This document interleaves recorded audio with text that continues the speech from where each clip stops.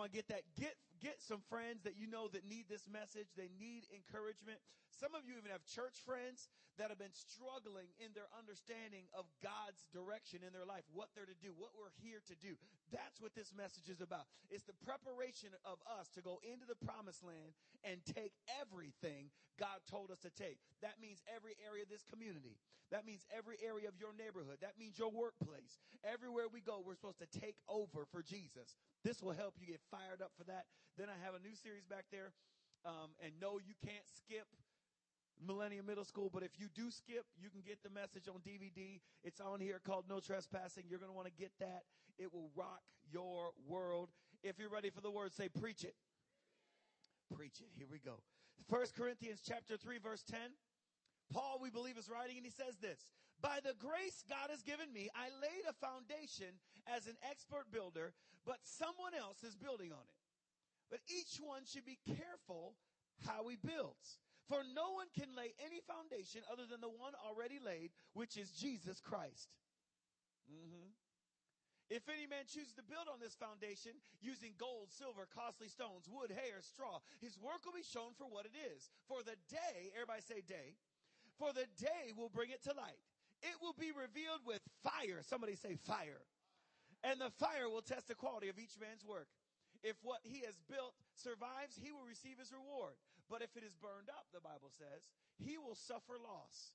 He himself or she herself will be saved, but only as one escaping through the flames. Father, I pray this morning that, Lord, as I speak this message, God, as I share your word, that, God, you take us deep in understanding what you're trying to give us right here. God, help us understand what we're supposed to build our lives with and upon. In Jesus' name. And everybody said amen. Amen. I'm ready for this word. I'm excited. This message is entitled Home Improvement. And that's what we're doing right here, right now, today. We're bringing home improvement. Now, this message is brought to you by the Bible. As Paul writes, he says that he's laid a foundation as an expert builder and someone else is building on it. What is that foundation for all of us in this room? Who is the foundation? I can't hear you. Who is he? Jesus. Okay. Now, if Jesus is the foundation, that means I'm preaching to believers this morning. All right. Now, I'm just going to be honest. If you came to church at 8:30 in the morning, you love Jesus. You got to be going to heaven. In fact, I declare right now, everybody in this room going to heaven right now. Okay, we're going to have fun because if you get up this early, there must be something good with you going on. But I want to help those of us who are believers know something that Paul's writing. Paul says once you're saved, it ain't over. Look at your neighbor and say, it's just the beginning. How many of you have seen people stop construction on a house in Florida? It happens all the time. They run out of money. The bank runs out of money. Everybody runs out of money. And you see just a big slab on the ground. That's it. Paul says once you're saved, that's all you are. You a slab. Tell your neighbor, you just a slab. You're only a slab. And you're sitting on, some of y'all remember that from when we were kids. You're just a slab right now. But Paul says each one should be careful how you build. In other words, God has a blueprint for your life, but you are the builder. You're Bob the builder. You're Marge the builder. You're Ted the builder. You're Tracy the builder. Can we build it? Yes, we can. And what we're going to do with our life is we're going to build something that lasts. The Bible says there's two tests for the things that you build your life with and what you build your life for. The two tests are really simple. This word day, which is capitalized, and the Bible says fire. Everybody hears fire, like, hallelujah, that just sounds good. But the truth is, the fire the Bible's talking about is a little bit different. Let's talk about the day real quick. The Bible says that the day will reveal it. It will be revealed in that day, capital D-A-Y. What does that word represent? D-A-Y, capital D-A-Y. The day, the light, yes. But why is the word day capitalized? Ha-ha! Ooh, there's some sharp people up in here. Hey. Talking about the day of days or the end of days or Judgment Day. Dun, dun, dun. Now, on Judgment Day, all the believers, we don't have to get judged. Yes. But we get judged for another reason. We don't get judged heaven or hell. We already know we're going to heaven. We get judged at the bema seat for what we did do while we were on earth for Jesus. That, in other words, we get judged as to what we built on the foundation with. And Paul says, what are you building? What have you done for Christ since you got saved? since you accepted Christ, what have you done for him? What have you built your life with? What have you built your life for? Yeah. He says then it will be revealed with fire. Everybody say fire. What does the fire in the Bible represent? It's really simple. The fire represents trouble. Yeah. Trouble. The only way I know if you're a real Christian is when you go through hell and you still love Jesus. That's when I know if you're a real Christian. There's a lot of people out there say, I love Jesus. I love Jesus. You step on the toe. You blankety blank, blankety blank, blank, blank. What's in you comes out. What's in your construction comes out when the fire starts burning, okay? When trouble comes, what you are and what you is comes out. Now, Paul says you can build your life with three different things. This is what we're going to get into. This is meaty and tasty. You're going to like this. Three things you can build your life with that are great. Three things you can build your life with that are okay. We're talking about noble and ignoble things, okay? So here we go. He says gold, silver, costly stones, wood, hay, or stubble, small sticks. Gold, silver, costly stones. Which ones do you think is more valuable? That's real simple. Wood, hay, or small sticks. Now, when I started to study this and started to read this, I started to think about houses, because most of us in this room know what it's like to see or to view construction. We've seen houses, we've seen buildings, and we've seen facilities established and erected. And when we see them, we usually see what's underneath the walls and the paint and the plaster and the stucco. We see what's under that. And what Paul's saying is what's in your life, what's in your construction determines how your construction will respond to judgment and trouble.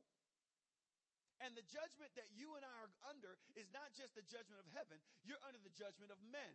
I'm one of those preachers that preaches the Bible. And I know a lot of people preach legends, not your pastor, but other people preach legends and theories. But we preach here at this church the Bible. And I love it when people say, judge not lest you be judged. That's great.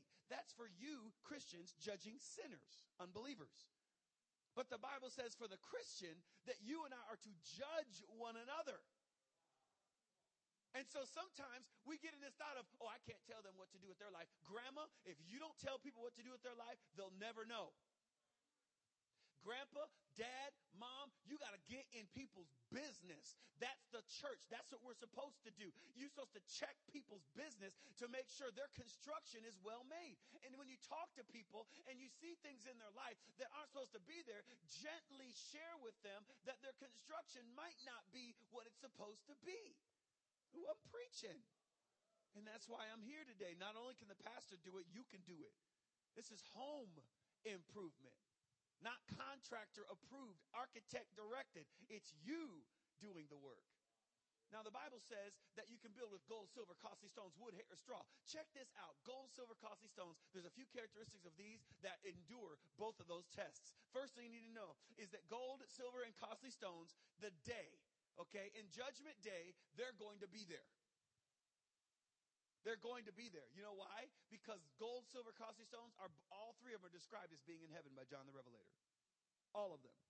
In fact, if you look, they're the construction materials of what he describes heaven to be.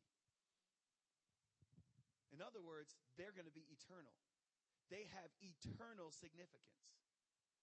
If you study the other term, fire, if you take fire, real fire, and add it to gold, silver, costly stones, what happens to them? Nothing. In fact, silver gets better. Gold gets better. If you take metal that has silver in it and you fire it or you light it on fire, what happens is the impurities start to separate from the pure gold and the pure silver, and they begin to rise to the top, and you scrape them off, and then at the bottom, there might be some tin, there might be some nickel, but at the bottom, when you pour everything off the top, there's pure silver there. See, trouble makes the eternal things better. If you're built your life on eternal things, trouble will refine you and clean you up. See, some of you in this room, you've had friends and relationships and problems that have come your way. And you know what? You freaked out. You tripped out. You were bugging out because you said, oh God, what is going on? I thought this was the man for me. I thought this was the woman for me. I thought this was the job for me. And now it seems like it's falling apart. Let me tell you something. Maybe the trouble is causing the real people that you were trying to work with, their attitudes, their personalities, and who they are to rise to the top. And you're going, dude, why is God removing this from my life? Let God take out the trash in your life. Let him scrape it off. It's okay. Let that stuff go. Obviously, you don't need it. If God says you don't need it, you don't need it. I don't care what it is. Let him take it. And when it seems like the enemy's taking it, let him take out the trash too. Ain't nothing good in it anyway. Shoot.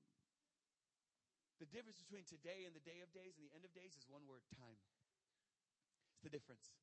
Between today and Revelation, between today and our death is time. Between today and the rising of the saints is time. That's the only difference, time.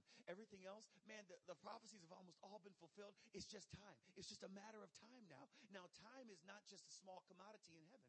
Time is love. It takes time to build something of great quality. And what makes the difference between a great construction and a cheap imitation is the quality of the materials that are used in the building. All else being equal, it's the materials, not location. Okay, heaven or hell is not what I'm discussing. We're talking about, you already know Jesus. You already have a foundation. We're talking about material. What are you building with? Does it have eternal significance? Is your life built on eternal principles, or is it built on temporal situation? If it is, guess what's going to happen over time? What happens to wood? Rots. What happens to hay? It becomes like liquid mush. What happens to small sticks? Break down, rot, become powder almost. What happens to gold over time? It becomes more valuable. Silver, oh, it tarnishes. All you got to do is, does it lose its value just because it's a little tarnished? That's why people break in your house and steal it, son. You didn't polish that silver, but they still took it, didn't they? Like the thief comes in your house. They didn't shine the silver. Oh. They come take it because it still has value. It's not about how it looks. It's not about always how things look. It's about whether they're eternal or not. It's whether they last, whether they have value or not. True value does not diminish over time. It increases. I could preach that all day, but let's stop. And then small sticks, we know that over time they decay. In fact, those three things we use to start fires. Gold, silver, and costly stones, we don't use that to start fires. They're too valuable. What are we building our life with? I gave my own understanding of these three different carnal building blocks, these three ignoble building blocks, wood, hay, and stubble. You know what wood is? Wood is it's pride. It's pride. It's in everyone's construction, but nobody wants to claim it. Everyone acts like it's not there. You know, it's one of the greatest struggles and stumbling blocks to our walk with Christ, but yet we act like it's not even there. We act like it's invisible. You know what we do with it? We stain it, we sand it, we paint it, we varnish it, we cover it with drywall. We do all kinds of stuff, but in the end, the stud of our house is wood, and when fire comes, it burns down. Pride. All it takes is a little bit of it in your construction, and your construction will burn. Your life will burn. It will burn your house down, pride. Very few times have I given an altar call and anyone come to the altar and said, Brother Allen, I just need help. My pride is killing me. It's my pride. Never. You know why? Because we varnish it. We paint it and sand it. We make it look good. We cover it with carpet. We act like it's not there. You know what hay is? As I study this, I saw hay as lust. Lust, when you get it in your construction, you ever lit hay on fire? See, I was a pyromaniac as a kid till I got delivered by my mama's belt.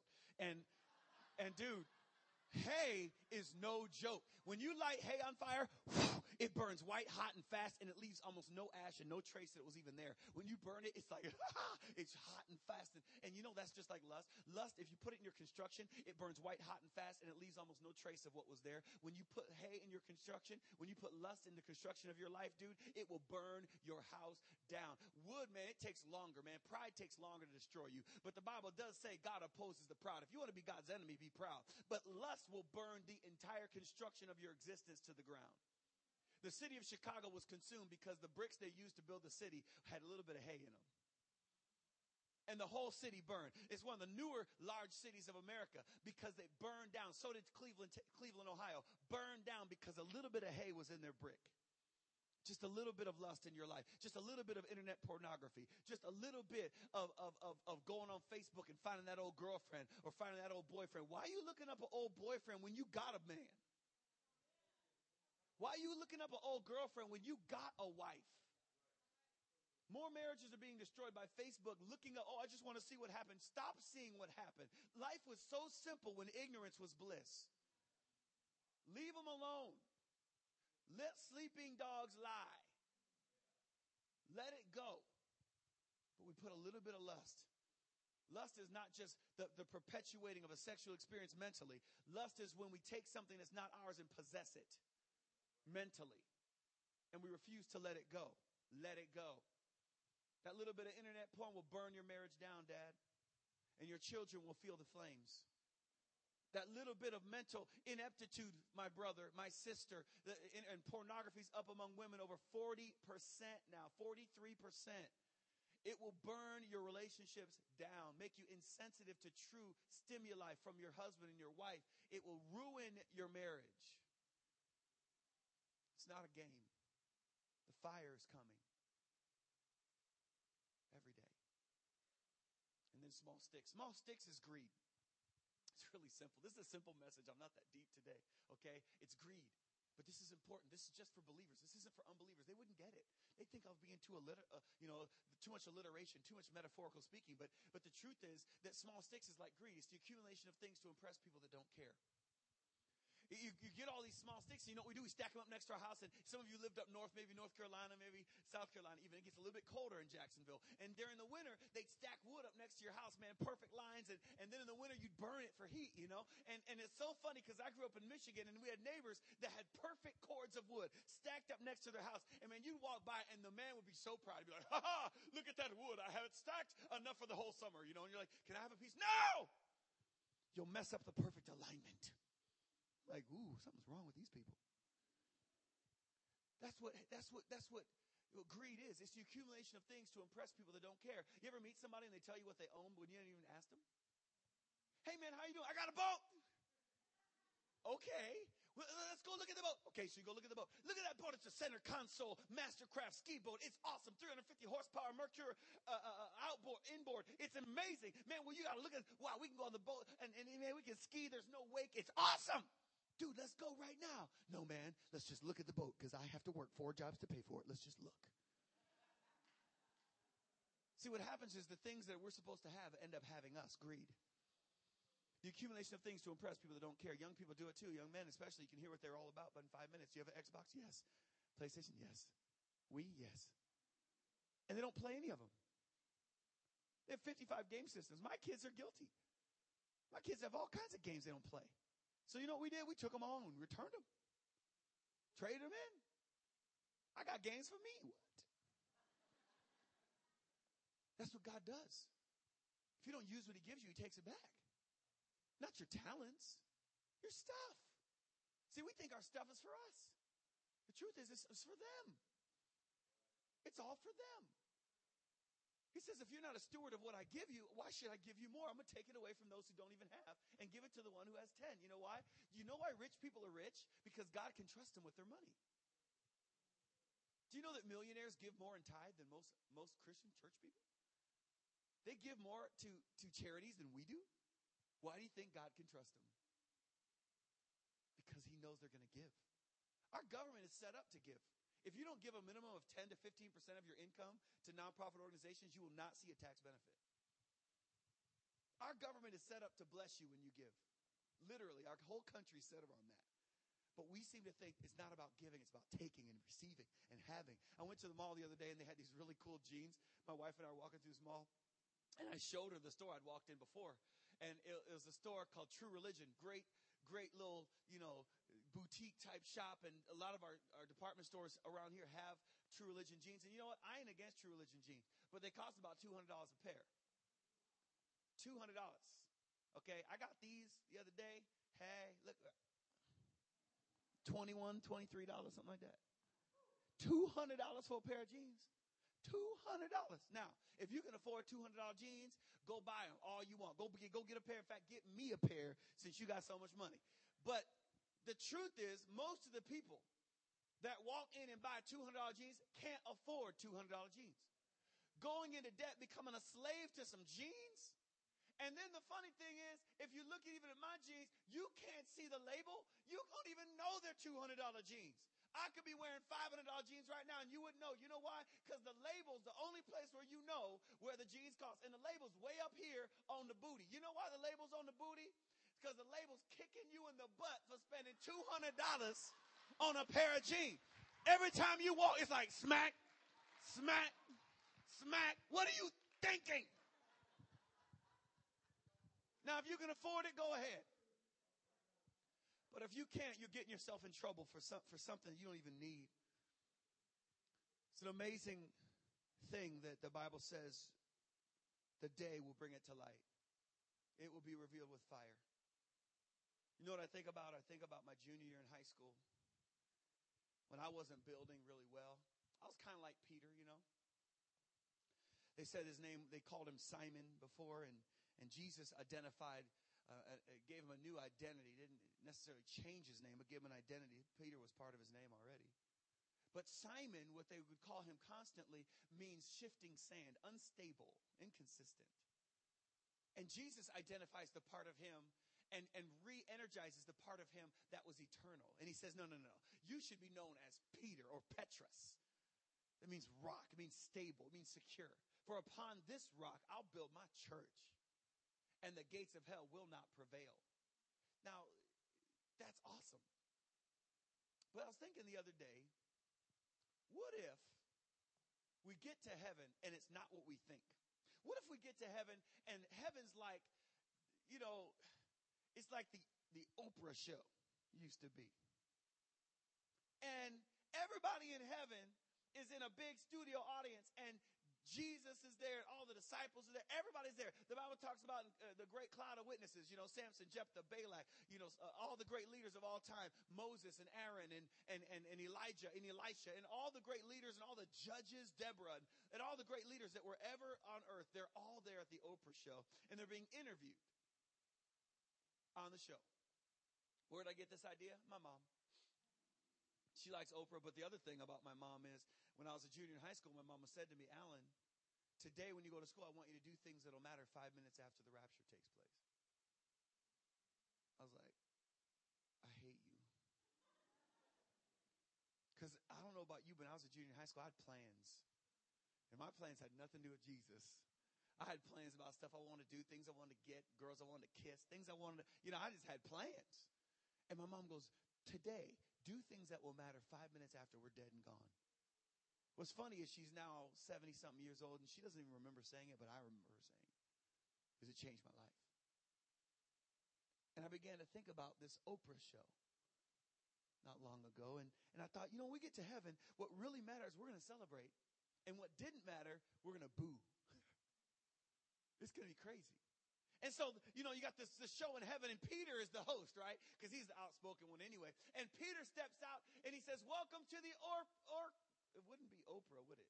It'd be Orpah, because that was what her real name was supposed to be. And then her illiterate uncle wrote Oprah instead of Orpah. Orpah's biblical. It's a biblical name. Some of you know the story because it's very prophetic about Oprah Winfrey's life. She grew up in the church and turned. Orpah had the opportunity to be a part in the heritage and the lineage of Christ, but she turned away and went back to her people. And so we get to heaven, and it's the Orpah show. It's the way it's supposed to be. And I believe with all my heart, I'm praying that Oprah Winfrey will be there with us. And so we get there, and dude, it's going to be great. Peter says, we have our first guest right here for you, live, King David. Everybody's like, cheer, It's a good show. And David walks out, and David talks about what he built his life with. And he starts to share, and he starts to sing. And dude, in heaven, you have this powerful ability to be who you were on earth, but to another level. And maybe David pulls out an electric guitar, and he plays the Psalms the way he really meant them to be sung. And we start to worship, and then he whips out, and he can play every group. And so then he gets a djembe, and we start singing island music, man, the way the Psalms were supposed to be sung. And then he goes back, and he pulls out timbales, and all the Puerto Ricans and Mexicans and Cubans and all of us Latin people, we join together. Because we're all Latin in heaven. Y'all didn't know that? And we're all going to worship.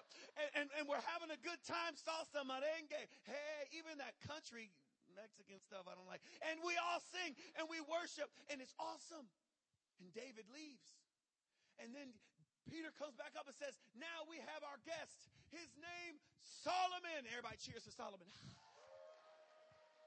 And man, Solomon comes out, and dude, Solomon's got these royal robes of righteousness and wisdom, and he stands up and he leans back, and we lean back in our chairs, and he begins to expound on the height, the depth, the breadth, the greatness of God's love. And dude, we lean back in our chair and accept the wisdom of the ages given only by God. And then Peter says, I got one more. He's just an unschooled, ordinary man, but he was there. His name is John. And everybody cheers for John. And John comes out,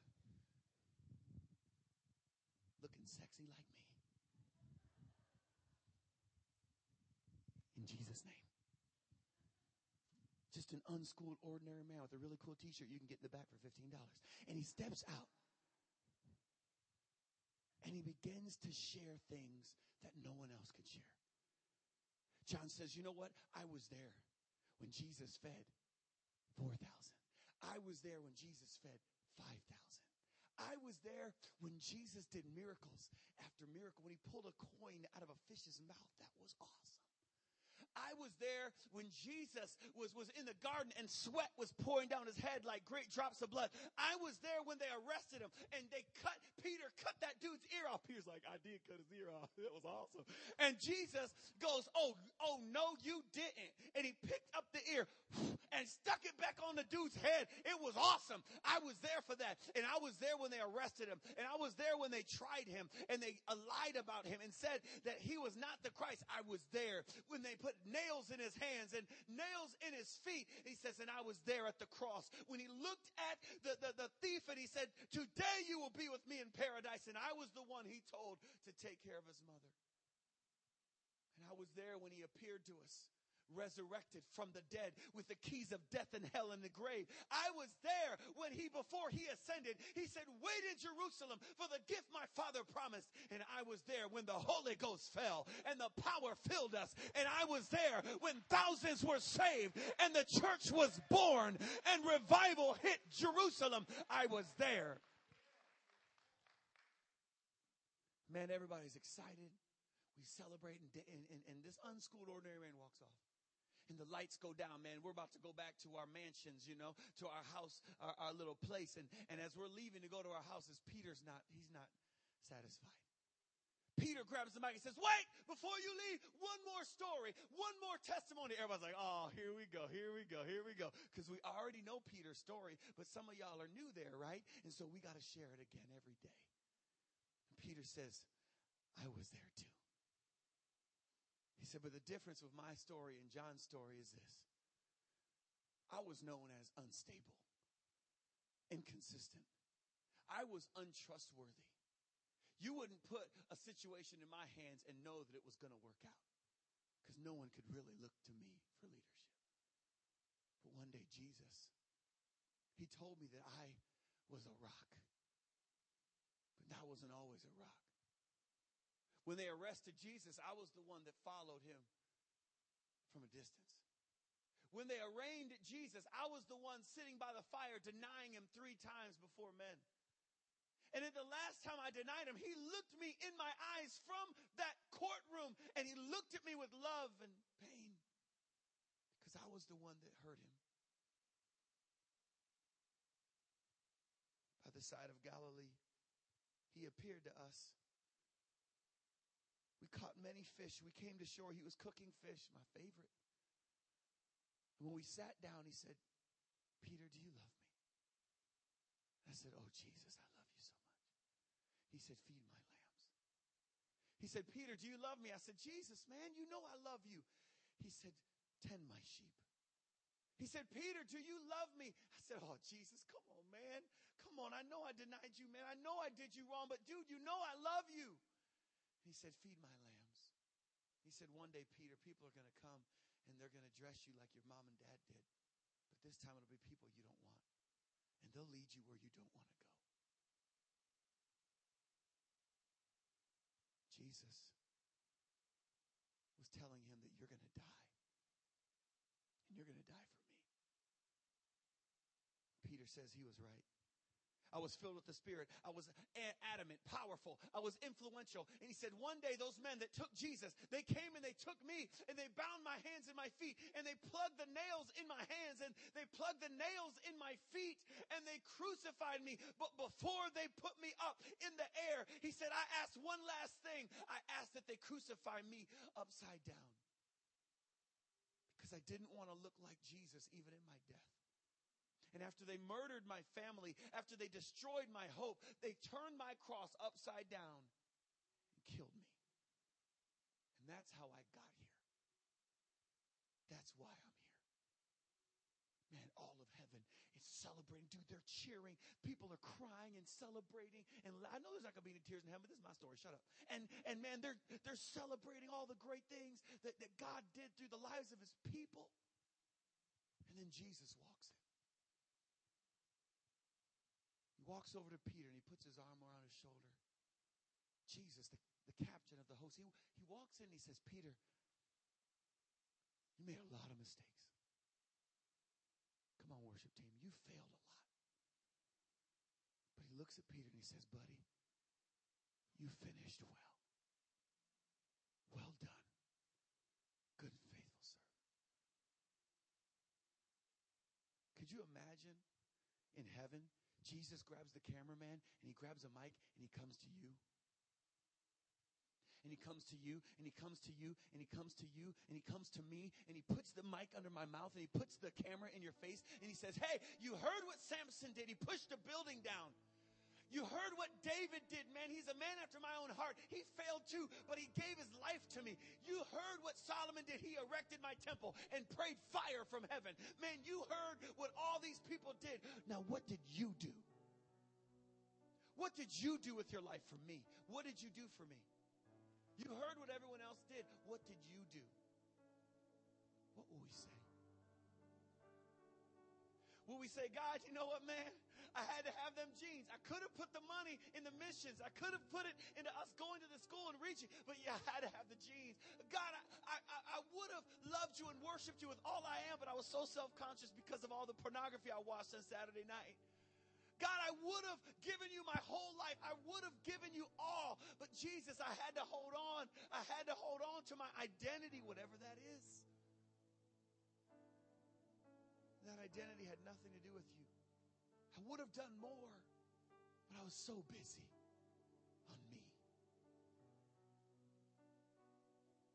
There's a reason why I'm an evangelist today. There's a reason why I travel so much, and there's a reason why I preach the gospel. There's a reason. And it's because when I get to heaven, I want to hear him say to me what he said to Peter. I will do anything. I'll go through hell and high water, and I have been. I'm 38 years old. I've been doing the same thing for 20 years. And you know what? I'm not even satisfied, because when I get to heaven, he's going to say to me, Alan, you made a lot of mistakes. You've messed up, man. In fact, you're an idiot sometimes. But Alan, I want to hear him say this. You finished well, son. You finished well. I'll do it all again just to hear that. One time. And I know you would too. That's why you're here at 8:30 in the morning. Will you bow your heads with me? Because I want to pray with you. Maybe you're here right now and you say, Alan, you know what? In my relationship with God, dude, this is what's important to me. It's important to me that in my relationship with God, that I build things that last, and I build things in my life that matter, and I build an eternal home is built, but that I build here in a physical situation on earth, things that will matter 5 minutes after we're in heaven, that my life, my family, my children, everything will add up to eternal, significant life. Alan, I want my life to mean something. And maybe you're in this room and you say, Alan, I haven't been building to last, but today I've decided to build eternal. I haven't been building eternal, but I decided today I will. I haven't been building things that will matter 5 minutes after we're in heaven, but from this moment forward, I will with my life. If that's you, when I count to 3, you say, man, I might not have been building right before, but I choose today. This day, I will build from this moment forward eternal, significant things with my life. I will change the world around me with my life. I will impact souls for the kingdom. The currency currency of heaven is souls. The value of heaven, the treasure of heaven is not gold, silver, and costly stones. That's building blocks in heaven. The currency of heaven, the most valuable thing in heaven is souls. And I will occupy heaven with souls because I will be a light. I will be the light to this generation. If that's you, when I count to three, you say, Alan, I haven't been building eternally, but I will now. When I count to three, just raise that hand. Are you ready? 1, 2, 3. Lift it up. Yeah. I agree. I agree, my brothers and my sisters. I agree. I agree. Right where you are, you don't even have to stand up. I want you to take your left hand, and I want you to raise it up. I want you to take your right hand and put it right over your heart. And I want you to say this with me. Say, we will. Say, I will build to last. The currency of heaven, the treasure of heaven is the lost. And I will reach them. I will build with my family. I will build with my mind, my heart, and my actions to last for Jesus. Lord, forgive us for not building to last. God, forgive us for not building to last. Father, I pray for my brothers and my sisters in this room. Lord, some of us in this room, we have unsaved loved ones. And Lord, it trips us up from reaching out beyond our house because we see so much. Lord, we think it's hypocrisy, but it's not. It's integrity when we live for you and others don't. That's integrity. Father, I pray that we would not see our children as our mistake. Lord, they're not our mistake. God, they're our mission. Father, I pray that you would help us. Lord, reach even beyond our children into the community. Reach beyond our situation into the families and the lost. And Father, reach beyond our pain into the hurting of a generation. And Lord, do something that will matter 5 minutes after we're gone. Lord, we don't just want to hear you say, well done. We want to hear you say, you finished well. That God, from this moment forward, the rest of our life is spent on the things that matter to you and not the things that matter to us only. Lord, we ask this in Jesus' name. In Jesus' name. And everybody said amen. Amen. Let me ask you a question. Can we build it? Yes, we can. We can build the kingdom. Part of building the kingdom is you joining me at Millennium Middle School. And at the end, I'm going to give an altar call, and I'm going to actually have people come forward. You're going to have a chance to see and be a part of it. Man, I'm going to ask you to tell your neighbor, hey, do you need to go down there for prayer? Because I'll go with you. I'm going to use you as the evangelist in the next service so that we can reach people for Christ, so that we can influence a generation. Right now, Pastor wanted to come and receive an offering for our ministry, and I wanted to thank you for the opportunity to serve and for the opportunity to make heaven proud and hell angry. We're going to take back what the devil tried to steal from us.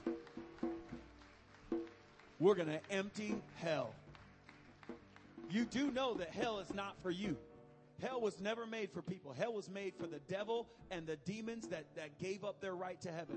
It's not made for humans. In other words, we're supposed to get everybody out. Everybody out. That's my job. I love my job. To influence a generation. Will you help us? Every dollar you give helps us reach the lost. In fact, the money you give right now, we're using to launch evangelists. We're launching Jamie Paul. You saw him up here in a really bright shirt. He's out there at my table right now. You'll get to meet this great man of God. We spend between $15,000 and $20,000 on each person that we help launch because we want them to go out and empty hell. I'm not satisfied with me being the one doing everything. I'm trying to get men and women inspired that are called to evangelism to go out there and change our nation. Me and that young man have led over 70,000 young people to Christ for the first time this year. Just me and that young man. What is he going to do when he goes on his own and Darren comes and joins me this coming year? Just imagine what God's going to do. I can't wait. Will you help us? Will you help us? I'm not asking you to give money to help me. Will you give money to help so I can help him to reach this generation? Your money will go into a nonprofit organization, Pastor. We get a salary. But when you give, is helping us raise up a generation and reach a generation. This coming week, I go to South Carolina. We're going to kick devil butt there. The following week, I go to Knoxville, Tennessee. We're going to kill the devil. We're going to wring all the blood out of his body. We're going to make sure all your kids and all this generation knows there's hope in Jesus. Thank you so much for your giving. Amen. God bless you. Guys, ushers are going to come. We're going to receive our offering for Alan this morning. And in a half an hour, the second service will begin at Millennial Middle School. And we're excited about what's going to happen there today. I want to thank you this morning for coming, for being a part of the 8:30 service. Father, we thank you this morning for the gift and the giver. We thank you, Lord, that as we give, as City Church gives, we thank you that your heart today is for this city. Thank you for every person that's heard this powerful message. God, that you want to use us. You want to use us to build our lives with the building blocks, the currency of heaven, gold, silver, and precious stones, to bring souls into your kingdom. In your name, amen. Hey, if you had a check this morning, make it out to City Church. We're going to write one check to the Alan Griffin Ministries. If you have a check, if you have cash, you can just put it in there. God bless you. Thank you this morning. Thank you for coming. After the offering bucket passes by your way, you're dismissed. We'll see you at 10:30. God bless you.